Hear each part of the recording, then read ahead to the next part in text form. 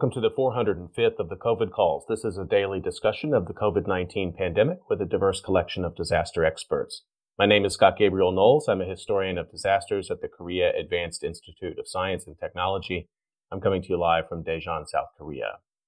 Today, I welcome anthropologist Timothy Gitson, co-author of the article Pandemic Surveillance and Homophobia in South Korea. A reminder, you can usually catch COVID Calls live on weekdays at 6 p.m. Eastern Time. Just go to the COVID Calls YouTube channel to watch. You can hear COVID Calls anytime recorded as podcasts on Spotify, iTunes, Podbean, or anywhere you get podcasts. You can also keep up with COVID Calls via Twitter using the handle @US of Disaster or @COVID Calls. Please help spread the word and send suggestions for future guests and future topics. And as always, please feel free to suggest yourself as a future guest. As of today, February 1st, 2022, the full vaccination rate for COVID-19 in South Korea is 84.8% and 86.9%, 84.8% in South Korea, 86.9% in China. That's according to Our World in Data. According to the Johns Hopkins University Coronavirus Resource Center, the full vaccination rate is 79% in Japan. I've been reading an obituary or a story of advocacy for those impacted by the pandemic, and I'd like to continue that now. Headline is Filipino human rights head who clashed with Duterte dies of COVID. This was published October 9th, 2021 in Al Jazeera. Jose Luis Martin Gascon served as the chairman of the Commission on Human Rights, a constitutional body that probes rights issues. In a social media post, Jose Luis Martin Gascon's brother, Miguel, confirmed the news, writing in Tagalog, "Of all the battles you fought, we had to lose to COVID. Love you, big brother." The Philippine Daily Inquirer also quoted the Commission on Human Rights as saying that Gascon passed away. We've lost a human rights champion. He was not just a fellow public servant, he was also my good friend, added Senator Risa Hontiveros. A lawyer and a graduate of the University of Cambridge in the UK, he was the youngest member of the Constitutional Commission that drafted the Philippines' new constitution in 1987, following the restoration of the country's democracy. Gascon was appointed in 2015 by then-President Benigno Aquino as chairman of the CHR, an independent constitutional office whose task is to look into all human rights violations as well as abuses of civil and political rights. After Aquino's term ended in 2016, Gascon continued to serve his post into the term of the incumbent Duterte. His term, which was set to expire in May of this year, 2022, is protected by the Constitution. Because of his role in investigating cases of human rights violations, he was frequently a target of Duterte's verbal attacks. In 2017, when Gascon demanded an investigation into the series of killings of mostly male teenagers linked to the war on drugs, the president falsely accused him of being gay or a pedophile. Gascon deflected the name-calling and the hurtful language, telling ABS-CBN News that he hopes the president might choose to withdraw them in order to have a common civic space. He said his role at the CHR is part of the checks and balance system of Philippine democracy. In 2018, when Duterte defended his war on drugs by declaring in his annual State of the Nation address that your concern is human rights, mine is human lives, Gascon retorted that respecting human rights and endorsing crime can never be equated. He pointed out that human rights defenders are only calling to uphold the rule of law and constitutional guarantees as the government conducts its anti-illegal drugs campaign, not impeding law enforcement. Gascon supported the investigation of the International Criminal Court, the ICC, into Duterte's war on drugs that killed thousands of impoverished Filipinos accused of using illegal drugs. Independent investigators, journalists, and witnesses have said that many of the victims were unarmed or were innocent of the crime. Human rights, lawyers, groups, activists, and journalists mourned the death of Gascon. Idra Oliala, president of the National Union of People's Lawyers, said he was really shocked and sad to learn of the news. Another human being gone while the clowns and leeches are mocking and toying on our rights, he wrote on social media. Ed Tay, a human rights lawyer and former Supreme Court spokesman, also wrote on social media, "You were a giant for human rights. The forest is barer because of your fall, but the seeds that you planted will yield fruit."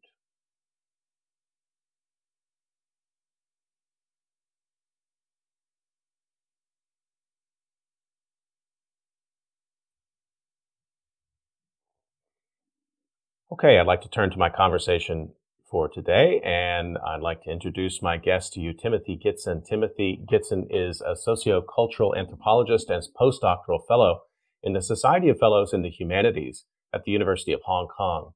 His research focuses on the intersections of security, surveillance, queer politics, and science and technology. His work has been published in Positions, Transgender Studies, Quarterly, Cultural Studies, and is forthcoming in Current Anthropology. Timothy Gitson, welcome to COVID Calls. Thank you very much for having me. I appreciate it. And I should have double checked before we got on. Am I pronouncing your last name correctly? You are, it's correct. Okay, great. Well, I'd like to start the way I generally do, just to find out where you're calling from and what the pandemic situation is looking like there. Sure. So I'm here in Hong Kong, and it's a bit dicey to say the least. So Hong Kong has a dynamic, what they call the dynamic zero COVID policy, which means that they attempt to root out any local transmission, untraceable transmissions. And so for most of the pandemic, most of the COVID-19 cases have been located at the airport to imported cases, people flying into Hong Kong. And Hong Kong has had, they've done pretty well in terms of, going for long stretches of months without any local transmission. But because of Omicron, around Christmas time, we've seen a pretty sharp rise, triple digits every day for the last couple of weeks. And as a result, the government has, issued a pretty stringent lockdown. Bars, restaurants, everything, they're closed after 6 p.m. Gyms, swimming pools are all shut down.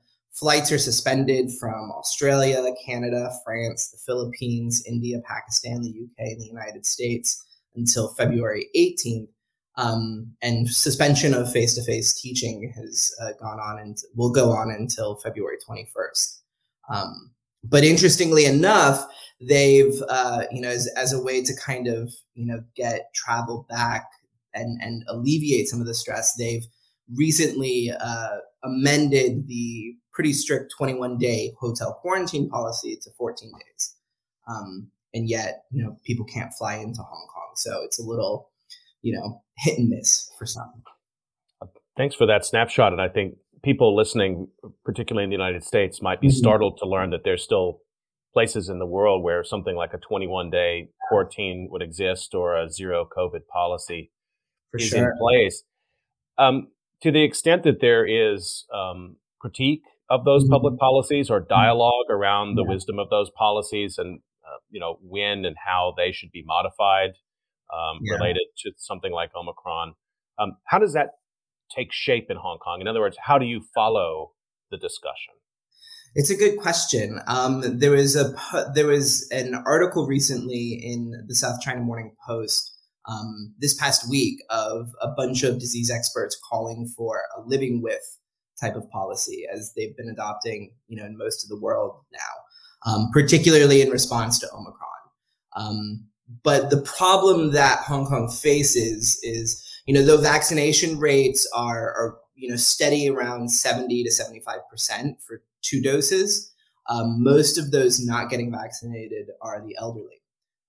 And so, there's a fear, particularly within the government, at least fear that they've expressed that, if they move to some other type of living with policy, that, they would see a lot of elderly people die as a result.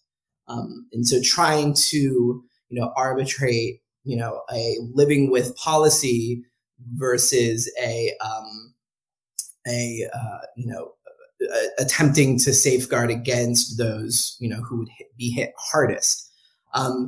most of the discussion of a different kind of way of dealing with it, excuse me, happens in like online circles. And so, for example, there's a great Facebook group that I've been lucky enough to stumble upon when I had to travel back from the United States last year and had to go through 21 days of quarantine, about people who have went through 21 days of quarantine, foreigners who have gone through the 21 days of quarantine, looking at all the different policies, all the different rules, because they're constantly instituting new rules of, you need a test 72 hours before you board a flight to Hong Kong, and then it's 48 hours, the kind of test, the kind of, written documentation you need.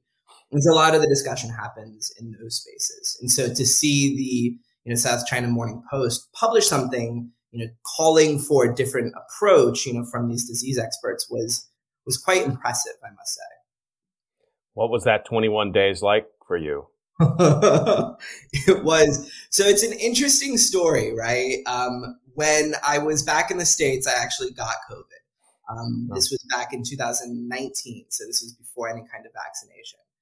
It was a pretty mild case, thankfully. And so, I had recovered and had tested negative before I got onto the plane. But when you get to the airport in Hong Kong, you get tested again. And when I got tested, there was still some residual, COVID in my system. And so the test kept coming back inconclusive. So they sent me to the hospital. And then so I spent the first couple of days at the hospital in isolation until they did an antibody test. Once they did the antibody test, they could see that, oh, he already had COVID. And so then they shipped me to the hotel. It was, it was the early days of the 21-day quarantine, early days of the hotel quarantine period. And I was lucky enough to be staying in a hotel that had just opened. And so, the room was pristine. The food was much to be imagined. But, these days, things are a lot more regimented. And so you can get takeout, for example, but if it has to arrive in a certain time. Otherwise, they won't deliver it to your room until the next block of the allotted time. And so there's, small little rules like that they've instituted. Thankfully, I didn't go too crazy. But it was, it was a bit difficult. I'm not going to lie. Well, I had to do 14 days arriving here almost exactly a year ago in South Korea with my family. And I had the idea it was going to be a great, do some writing, play games with the family, a bit of a rest. And of course, multiple different things collided that I should have been expecting. One is that nobody stopped working. Those of us who are in jobs where we can pivot to sort of our online life have done so. And then also just being inside that much was really, and I'm trying to give some context here. It's not like I'm an essential worker and had to put my life on the line. But psychologically, I found it much harder than I was expecting. I don't know if that resonates for you. For sure. I mean, I isolated, 4 walls. The room was small enough to begin with. Had to do your own laundry in the sink. That was, they gave you some detergent to deal with that. But yeah, I mean, life went on because I had, I was teaching my first 2 classes while, in quarantine. And so, for the mental stability, was suffering at some point, but then I also had to perform, and so it was this constant jockeying between, woe is me and, oh, I'm, responsible for these 35 students. And so I have to, put on a happy face in some ways. So it was an interesting experiment, to say the least. Let me just remind everyone that you're listening to COVID Calls, and I'm talking today to anthropologist Timothy Gitson, and we're going to talk now about some of your work, Timothy, particularly a piece that you published with the Social Science Research Council, Pandemic Surveillance and Homophobia in South Korea. And you did this with Wong-Kun Chun, and this appeared September 23rd of 2021. And I'm going to put a link up to this in a minute so people can find that. So Pandemic Surveillance and Homophobia in South Korea. Give us a little background how you came to this study. Sure. So, Won-Gun and I, we've known each other for a number of years. And we decided that so a little context, I'm sure you've given lots of context with regards to Korea, but in the early days of the pandemic in Korea, they, tracked it in terms of outbreak, the first outbreak, the second outbreak, third outbreak in small clusters. The second outbreak of COVID in May 2020 was within designated bars and clubs that later were, called online and in newspapers and the media as gay clubs and gay bars.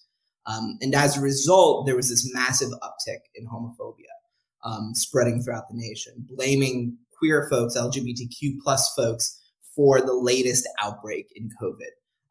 And what we were finding what I initially noticed in these media reports and in these discussions and in this homophobia, as much homophobia is attacking the morality of the people, right?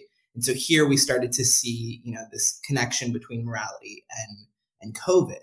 And so Won-gun and I decided to apply for an SSRC, a Social Science Research Council grant in order to study not just the outbreak within the clubs, but the ways in which it affected the club goers, the queer LGBTQ plus folks, with special attention to the rise in pandemic surveillance. At the time, Korea was being praised as having the democratic response, the quote unquote democratic response to the pandemic, in juxtaposition to a place like China that was instituting massive lockdowns of cities. Korea was able to stay relatively open and use surveillance technologies in order to contact trace more precisely.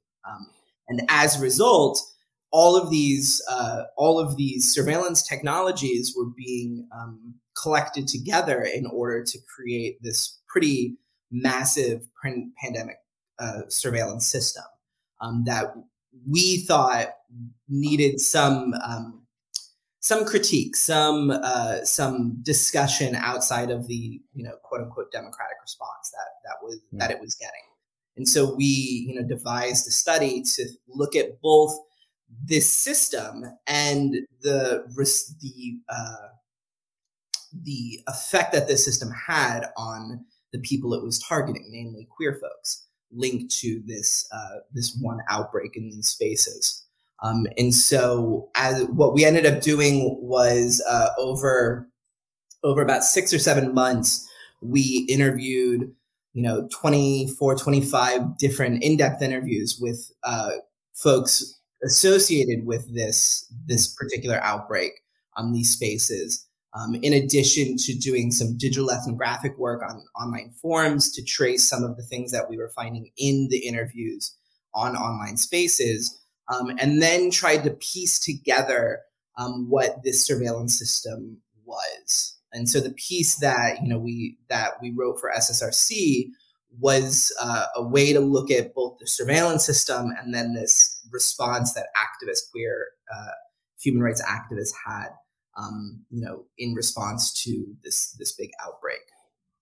One of the things you note in the piece is that there's a legacy of the government's response to the MERS outbreak a few years ago, 2015, and the government then was faulted for not being transparent enough about the way it handled data, and of course that administration had its own problems, many problems related to the lack of transparency, to put it mildly. But say a little bit more about that legacy and how it then shapes government decision early in 2020 to install this sort of surveillance methodology. Right. So as you noted, the issue of transparency, but also what was interesting about that 2015 outbreak of the Middle East Respiratory Syndrome coronavirus, MERS, was that many of the necessary policies or many of the public health institutions and policies were already in place for a number of years. They had been in place since the WHO, the World Health Organization, created a type of massive template for the world for types of pandemic epidemic responses, infectious disease responses. And so Korea had these plans in place that they just didn't follow themselves. And so in many ways, the COVID response was a way to, go back to those original plans and to intensify them in some ways. And so one of the ways in which they did this was with the Infectious Disease Control and Prevention Act, the IDCP Act, which allowed relevant public health agencies to request personal information for public health and scientific purposes. What initially, the original way in which this act was used, or the original way in which government organizations could request information, was that the Korean Center for Disease Control, the KCDC, would have to petition the National Police Agency for relevant personal information. The police agency would then, arbitrate the request and provide it to the KCDC. Nowadays, what they're able to do is bypass, in some ways, the National Police Agency altogether. The initial request goes through them, but when it comes back, it doesn't have to go back through the National Police Agency. So there's a lot more fluidity in terms of the types of requests being made. And so what ends up happening is that, they're able to collect, the Korean Center for Disease Control is able to collect all of this personal information based on the auspices of a public health, outbreak, pandemic. Interestingly enough, what we also found was that in the wake of COVID-19, a number of different ministries within the Korean government band together to create what's called the Epidemic Investigation Support System, the IEISS. And what it does is it's this online system that coalesces all of this data, that they're able to input data at all different levels. So, through immigration, once you go through immigration, they're able to use the system, any type of public health venue that you go to. And it coalesces all this data that then is able to be called upon when needed, when there's suspected cases, when there are, they're attempting to do some sort of contact tracing. And all of this is coming as a result of, the MERS outbreak because of, issues around transparency, but also because, the bureaucracy behind MERS was thought of as lacking as well. The government's handling of it, from a bureaucratic standpoint, was thought of as being problematic. Well, thank you for that background. So then, when it's getting deployed, let's talk a little bit about why then early in 2020, it targets LGBTQ people in South Korea. I mean, you talked a little bit about how the data is collected. And so it has a little bit to do about where people were, and it has a little bit to do about the kinds of questions that are asked in the clinic, I suppose. Yeah. How does it come together as a piece of data that then becomes public, I guess, for anyone in South Korea who's following the pandemic right. to take note of? So, it's like you noted, there are a couple different ways in which, we see this system come into contact then with, your ordinary person, particularly with, those being targeted here, queer folks. It has to do, so part of the data that's being collected, cell phone GPS data, facial recognition software is a new, facial recognition data is a new variant that they've started collecting. Financial data, social media data, and sometimes CCTV camera data. And so when, if queer folks are in bars and clubs, for example, during the May 2020 outbreak, and they're using their, they use their cell phone in these spaces, and they use their credit cards for financial transactions, the EISS is able to triangulate, cell phone GPS data, financial transactions if they post on social media. They're able to triangulate this data, these data points into a picture of who this person is. What gets then shared with the public is a bit.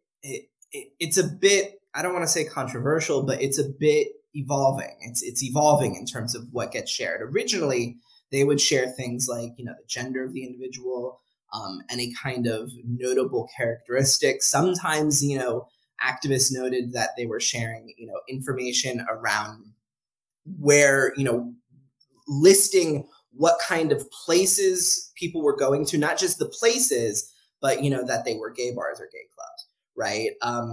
That, that the age, the types of professions that they had, where they live.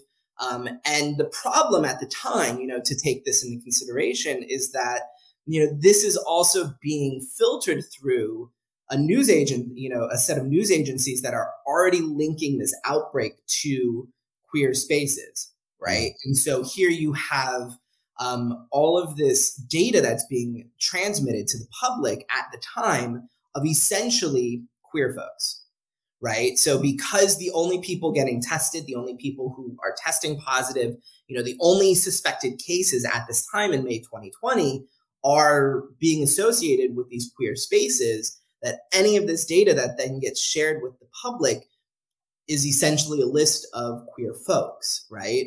And I should give a broader, if it's okay, a broader picture. Yeah, let's talk a little bit about why that matters. I mean, I think maybe a little bit of a landscape of the status of gay rights in South Korea.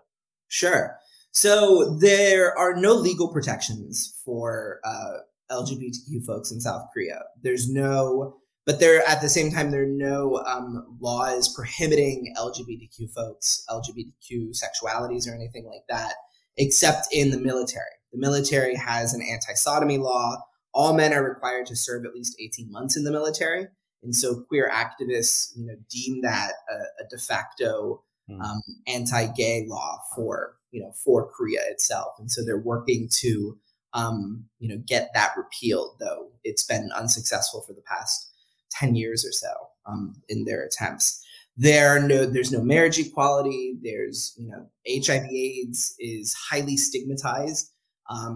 Most people don't come out as a result of, resulting from really stringent, family norms, heteronormative, the nuclear family of mom, dad, and the kids. And there's also a pretty strong evangelical conservative Christian contingency in Korea that is, a big factor in this type of anti-LGBT protesting that takes place in Korea.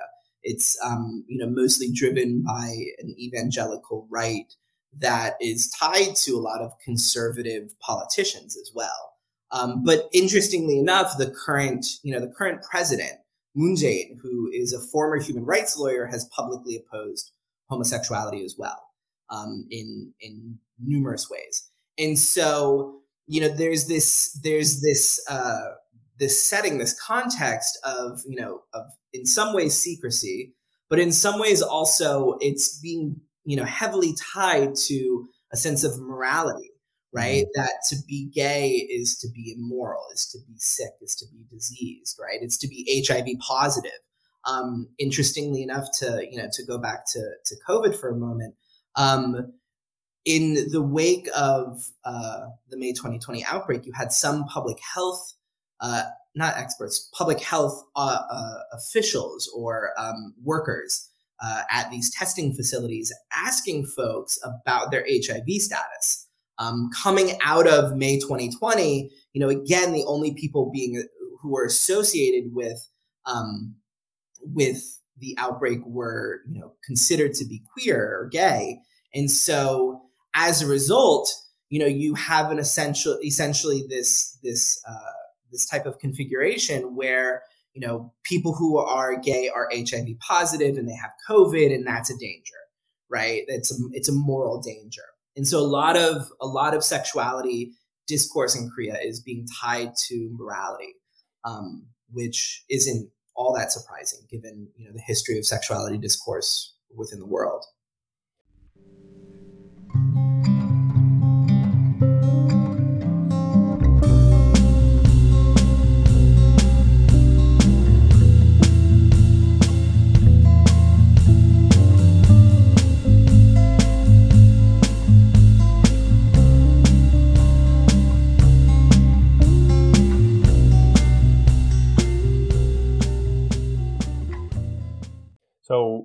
when you were following closely the media reports, Mhm. and maybe you can help me a little bit with this on how Yeah, mainstream this gets in South Korea. yeah, I follow the English language outlets right. as closely as I can, but the extent to which they're tying those media outlets are tying this outbreak in May of 2020 Mhm. to what would be considered an alternative or even quote unquote a deviant kind of lifestyle. So was that being made explicitly? That sort of connection was being made explicitly in the media, and I asked that question because then that sort of fits into a framework in which you say, look, if you're playing by the rules of Mhm. society, Mhm. then COVID's not a problem for you. Please follow all of the Yeah, appropriate public health directives. But what's just one level below that is a stigmatization of lifestyle, right. which then sort of bursts into the open. Was that really openly sort of discussed by the media, or was it always a little bit sub rosa? It was it depends on who you would ask, right? In terms of, from the media that I was following, right? It was always a bit sub rosa. It was always a bit right below the epidermis in a sense, right? Right below the surface. Though there were some extremely right, Christian newspapers that were really, hitting home the immorality and the immoral practices. But the reason why I say, it depends on who you ask is because queer activists, one of the things that they did as a result of, this outbreak, or in response to this outbreak, rather, was that they would hold daily press conferences and daily accountability, essentially doing a daily accountability of the Korean press, of pinpointing which presses, which newspaper outlets, media outlets were crossing the line in terms of stigmatization, marginalization, and homophobia, right? Which presses were saying too much or were being too direct in their pigeonholing of queer folks, or their calling out of queer folks as being immoral. Um, and so you had those cases, right? You had mainstream media reporting on it, right, and reporting on what clubs were people were being attended to, associating those clubs with queer spaces. Some media again were a little bit closer to the tying it to a morality, but a lot of that discussion was also happening in online forums, in daily conversations, in the opinion pieces, right, as opposed to the supposed fact based pieces. And so there you started to see, for example, Pink News reported on, and I can send you the link in later. I have it somewhere. But Pink News reported on suspected people on YouTube who were attempting to out queer folks on YouTube, right? In response to this outbreak. We had some people that we interviewed, for example, who were in the military at the time, and one guy was talking about how when the outbreak happened, all of his fellow soldiers, he's like, yeah, about 99% of his fellow soldiers started cursing at queer folks, right, and started going off on making these homophobic slurs, all around him, right, not knowing, of course, that he himself is queer. But this became, in the interviews that we did, this became a very big factor. People were scared. People were fearful about losing their jobs, about being Sure. outed, and it was quite frightening for them. I want to just highlight that you wrote a article that appeared in the East Asia Forum. This was in December of Mhm. 2021, titled "The Queer Way of South Korea," and there you write about I think what we call pride festivals. You're talking about the Seoul Queer Culture Festival held at the Mhm. Seoul City Hall Plaza, which has been Mhm. growing steadily since 2015. I just want to quote a line from it here. You write, in this landscape, the record number of queer culture festival participants is a significant statement. There are lesser known gains by the LGBTQ community that deserve greater international attention. The last 10 years, you write, have seen queer culture festivals emerge in locations throughout South Korea, including in Daegu, Busan, Jeju Island, Jeonju, Gwangju. and Gyeongnam. So, I mean, that's a really interesting convergence. So you're tracking basically, LGBTQ rights and the growth of Mhm. rights and the battle Mhm. over cultural acceptance in South Korea. And then here comes the pandemic Yeah.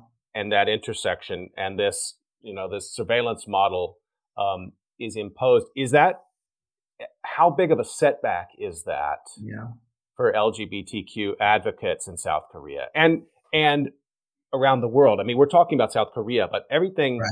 that's Right. happening in South Korea here is playing out in other countries as For sure. well. This stigmatization and marginalization within the context of the state assuming special rights powers during the pandemic. Right. Right. So, how big of a setback is it? I don't know how you would even measure that, but Yeah.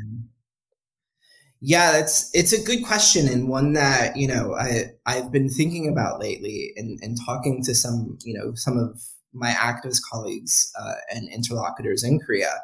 Um, I think part of the setback has to do with the the outbreak itself. The second outbreak, within these queer spaces was definitely, it fell within, in my own research, it kind of fell within, what was to be expected in some senses. When MERS, with the MERS epidemic, there was a similar type of discourse being peddled by these anti-LGBT protesters around its so-called super virus, that AIDS and MERS were going to combine within the bodies of homosexuals and form this super virus. I mean, it's a pretty ludicrous claim, but this was being peddled in mainstream discourse, not on the news, but people would know about this because of online forums. And so with COVID, it kind of was ramped up, of course, but it was not for queer folks in Korea. For me, it wasn't all that surprising that this type of association would happen. Um, and I would say that actually one of the most inspiring things that came out as a result was that queer activist response actually had some pretty long lasting effects. The type of data that was being shared with the public was amended as a result of queer activist response. The different city public health ordinances that govern what public health workers during testing could ask and talk about also was amended as a result of this. And so queer activists had some pretty big impact on actual policy and actual guidelines, which was phenomenal in a lot of ways. The government, human rights campaign, the National Human Rights Committee, they all came out, and sort of tried to say, marginalization and oppression and homophobia at this time isn't going to help us. We need to get past that. And so that was big for queer activists. But I think one of the largest problems that queer activism, queer rights is facing in Korea, and I would also argue worldwide, is that because a lot of activities were halted, a lot of the idea of marginalization kind of went out the window, right? Of stigmatization, that we're not focused on that right now. We need to focus on getting through this virus and getting through this pandemic. And as a result, things like an anti-discrimination law, repealing the anti-sodomy law in the military, they just go on hold. And a lot of those offline spaces as well then, migrate to online. And it's great, but it doesn't create the same sense of community that it would offline. And one of the the drawbacks to this as well is that a lot of these gay bars and clubs, as a result, have closed and will never recover in some ways because of this association, because of that May 2020 outbreak. I want to ask you sort of a broader question just Yeah. about disease and surveillance. Hmm. Um, because when we look, start to compare the approaches of different countries. I mean, in the United States, generally, I could say very early, government gave up. The federal Yeah. government gave up on the idea that you would do some aggressive track and trace kind Yeah. of, and the idea that you would, download apps on your phone where you would receive, daily text messages from the president of your country or from local health Right. officials, the many things we get used to in South Korea, the sort of constant flow of information about what's going Right. on with the pandemic, just completely uh, unacceptable to some in the United States, but Mhm. just Mhm. there's no capacity for it. So that surveillance discussion hasn't really had traction in the U.S. But Yeah. thinking about it in South Korea or like where you are in Hong Kong, other parts of um, Asia and Australia that have Mhm. pursued really aggressive either zero COVID or really stringent COVID restrictions. Mhm. Um, I wonder how you think about the deployment of this technology. I mean, because it sort of taps into a broader discourse around the surveillance state. And you mentioned Mhm. CCTV cameras and the aggregation of data, which is potentially tracking people's financial movements and their physical movements Yeah. all around. So, sometimes this gets very high flown and not really based in empirical data. Yeah. It's like your big brother is there, and if you want to find Right. him, go to Asia to find. And in Western media, sometimes early on, and I think even still now, it that kind of coverage is racist or quasi-racist to me. Oh, for It's sure. like the people in Asia are as if Asia is a place, and Right. so there's a lot of complicated layers to this with Mhm. with these cameras and these tracking Mhm. maps in the center of it. How do you find your way through that sort of theoretical tangle Yeah. to make sense of what's really happening and the long-term impact it'll have on democracies like South Korea? Yeah. It's a great question. And I think, as an anthropologist, for me, I always go back to the interlocutors. I always go back to the data itself, right? And so we we talk to folks who were being affected by all of this, right? Whether they knew they were being affected by it or not. And what's interesting in what we found was, we found many who were quite fearful of being tracked, right? Of being outed as a result. People who, quit their jobs as opposed to, being outed in terms of of any kind of information getting out, right? They would rather quit their jobs, even if they took time to get tested, right? They knew that if they got tested, that was going to out them in some ways because that was being associated with queer spaces and queer folks. Um, and so, most of what we were looking at were how were people themselves understanding this technology? Because you're absolutely right, when we talk about the surveillance state and surveillance technologies, it's there are many different ways in which we can come at it. But for me, coming at it from the ground up, looking at the people who are affected by it and how they're affected, whether it be actual, we've had some cases where folks would get calls, even though they never gave their phone number to any government institution or whatnot. They would get calls because the government had triangulated their data to being in those spaces. And so they would get calls to say, oh, you need to go get tested. And so there were incidences of that. But, on the other side of that, too, which is interesting, is that you had several who thought that the government handling of the situation was just, you had some who thought it was abysmal because of it was docking human rights. On the other side, you had, those queer folks who thought, well, we're in a pandemic. What else are we going to do? It's an emergency. We have to do this, right? And so they kind of saw it as an inevitable situation, right? Particularly in Korea, Mm. um, where they thought, well, given Korea's high throughput in terms of internet data trafficking and its technological advancement, how is this any different than what was going on before?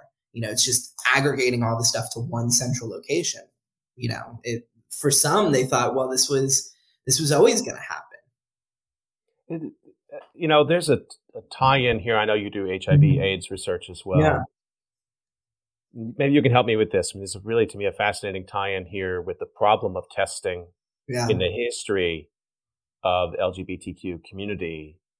And, Hmm. early in the HIV in the earlier days of HIV, this idea of getting tested, well, when testing became available, Yeah.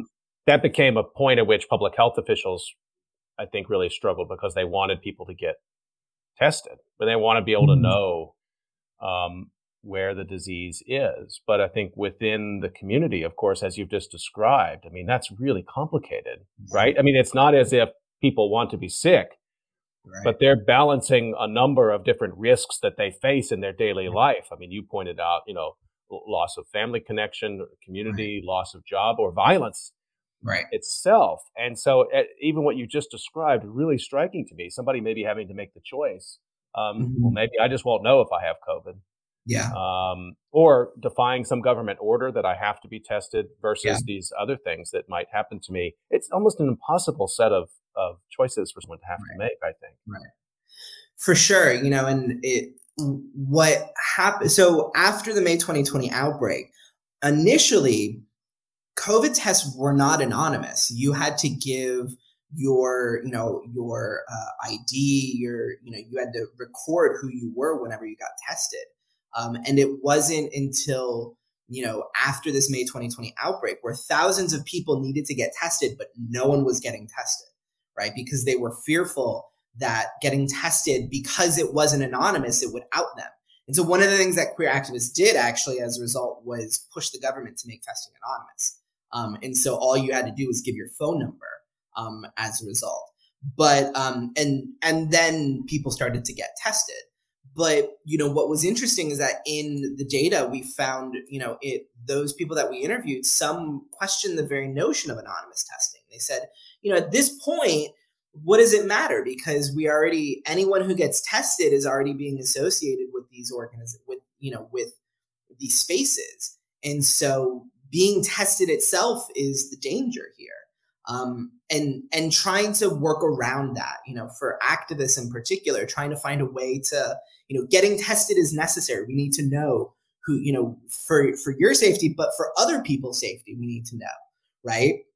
With, interestingly enough, with HIV testing, in Korea as well, if you get tested with a doctor, it goes, into your public insurance records, right? Which is true in the United States, that when you get tested with a doctor as opposed to, a center where you can remain anonymous, it goes into your insurance, and there's a public record of, or not a public record, but there's a record of getting tested and the testing results. The same in Korea. And so, there are some anonymous testing centers that you can go to get tested, which is part of, HIV/AIDS education in Korea and push. But getting tested is like you said, it's a precarious thing, and the very Mm. notion of the test is very precarious. Just a quick reminder that you're listening to COVID Calls and having a really fascinating conversation today with anthropologist Timothy Gitson about his work with his co-author Wonkan Chun, Pandemic Surveillance and Homophobia in South Korea, which appears in the items collection of the Social Science Research Council. And just a shout out to the SSRC. I've been, full disclosure, I've also been curating with colleague Alexa Dietrich, who's a genius researcher in her own right. We've been curating pieces around disaster studies issues as well. So SSRC has really been supporting a lot of important work through this Yeah. pandemic, and I just wanted to highlight that. Timothy, let me come back. We have a few minutes left. I just want to come Mhm. back again, sort of a broader question here about the implications of this work as we think about marginalized populations in any country. Yeah. Um, that finds themselves, here in this tight spot between, public safety and identity and Yeah. disclosure. And because, what you've shown here are all of the many nuances and layers to what this means for LGBTQ rights in South Korea, but there are many different types of marginalized populations that have, I expect, also found themselves in a tight spot because of this kind of deployment of technology or close governmental scrutiny throughout the Mhm. pandemic. And Mhm. again, sometimes we think of it in the opposite. In the United States, it's that the government didn't care to scrutinize the Right. situation in nursing homes, for example. And Right. so thousands and thousands of seniors died because the government it wasn't carrying out its responsibilities. Mhm. The framework that you're discovering here is a bit not the opposite, but it's quite different. But what are the Yeah. impacts for other marginalized groups, do you think?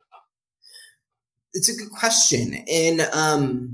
So in Korea, for different marginalized groups in Korea, for HIV positive folks, for example, which aren't always, with HIV positive folks, you see this type of double oppression. Some of the research that we did highlights this type of double oppression that they feel oppressed because they're HIV positive and feel oppressed because they're potentially, that they potentially have COVID. And that kind of the sickliness, right, the diseaseness of the body gets called into question, right? The livelihood of the body.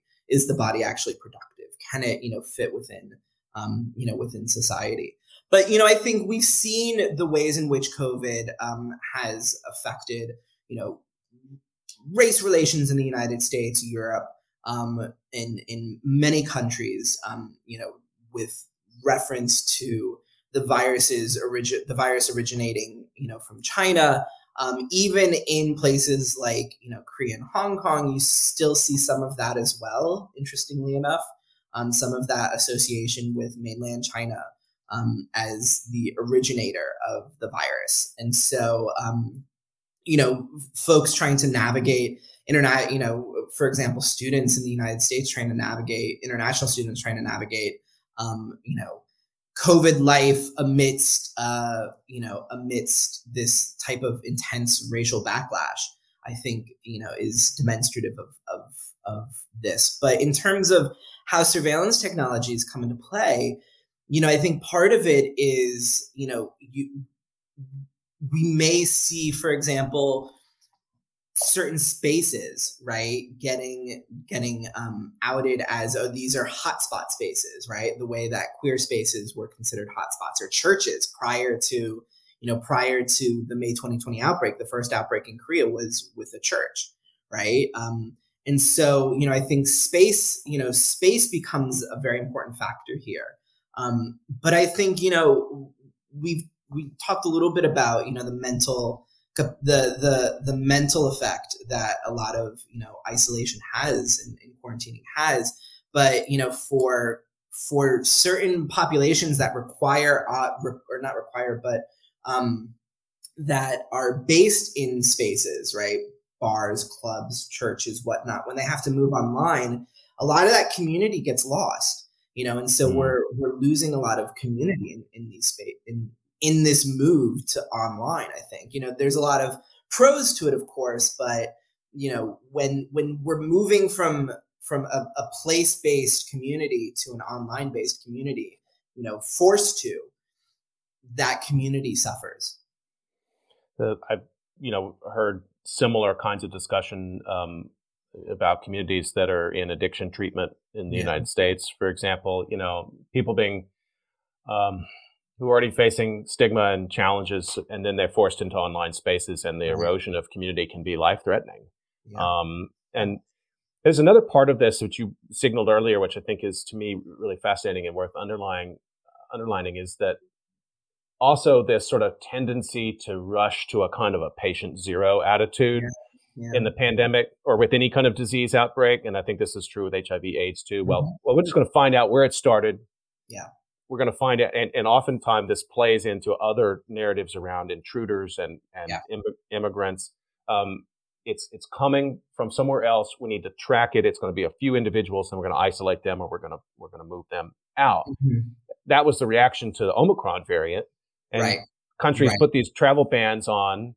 Omicron was readily circulating in all of these countries already that Mhm. put the travel Mhm. bans, but there was something psychologically satisfying, I think, to some Yeah. to perform that. And I guess there's a sort of performative governmentality aspect to it as well. At least we're doing something, and the thing we can do Mhm. is ultimately, I think, from a public health perspective, I'm going to stay in my lane here, but from what I've read, it's Mhm. not necessarily effective. What's more effective are real public health measures, making Right. sure that the hospitals have the supplies they need, people have the economic support they need if they're not going to work, rather than trying to find the few, diseased miscreants in society and track them. Right. There's a great book by Priscilla Wald called Contagious. And what's nice about the book is that, she talks about this outbreak narrative, and she talks exclusively about patient zero and how patient zero discourse, was originating around the first case of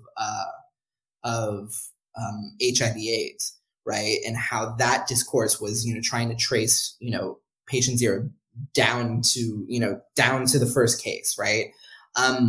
This is in my broader research around HIV/AIDS and the Middle East respiratory syndrome. I found some of this discourse come out in terms of the ways in which activists were responding to not just a patient zero or the first case, but around a type of pure space, right? To have some sort of purity, right? That, we have a disease-free environment, disease-free space, which involves, of course, tracking who is the first person and working outwards. But, activists, queer activists, HIV/AIDS activists, in response to that with MERS, a lot of them started to talk about, well, we can't really have, this flight of fancy around purity is actually quite dangerous, because what it does is it erodes the very real experiences that people are having right now, particularly people who, have MERS or suspected MERS patients, or people who, are HIV positive. And so a lot of these activists used HIV and, the ways in which they live with HIV to create this type of living with paradigm for disease, which I think is quite relevant today as many countries move to this living with paradigm with COVID. That's a really interesting connection. We're almost up on time in the COVID calls discussion today with Timothy Gitson. I just want to circle back to Hong Kong. Yeah.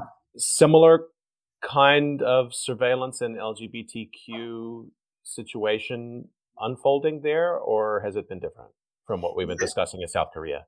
It's been a bit different from from what I understand. I'm definitely not an expert on LGBT rights here in Hong Kong, but from what I think, we see a lot of this migration onto online spaces, particularly because, in Hong Kong, there's just a lot of regulation around what kinds of spaces are open. And so bars and clubs, right?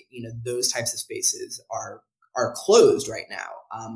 And there have been months on end where they've been closed. And so that type of migration to online spaces, I think, is happening more readily. But in terms of, surveillance and whatnot,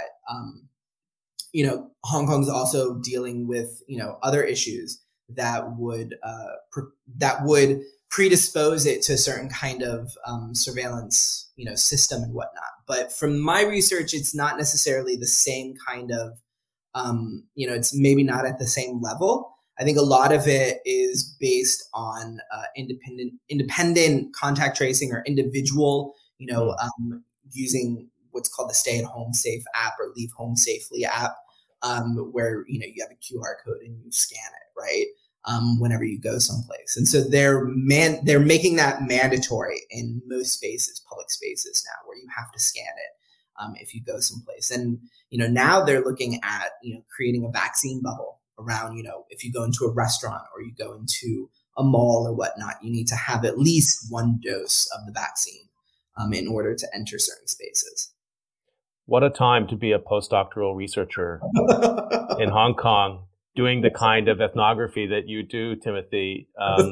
Just a sort of last note on that. I mean, what's next in line for you in terms of projects? I mean, how are you? And I guess, I think about how many conversations I've had with researchers who are like, well, I'm just waiting till the summer. I'm just waiting till the fall. I'm just waiting and just waiting and just waiting.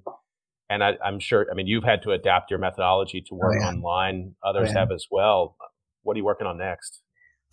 So my next big project is all about viruses, interestingly enough. And so not just infectious diseases, but, the social and cultural interpretations of viruses in Asia. And so part of this came out of COVID, but part of it came out of, being in Hong Kong and seeing the response and seeing how viruses get narrated in, public life. And so, pulling from not just ethnographic research, but from, discourse analysis, film literature analysis, trying to be a lot more interdisciplinary with this approach just because of the, the situation. And so that's kind of, where the research is heading, is looking more into, how do we understand viruses as not just a moment of crisis, but a moment of routine, right? How do we routinize viruses in daily life? You've been listening to COVID Calls, and you can usually catch COVID Calls live at 6 p.m. Eastern Time. And I want to thank my guest today, Timothy Gitson.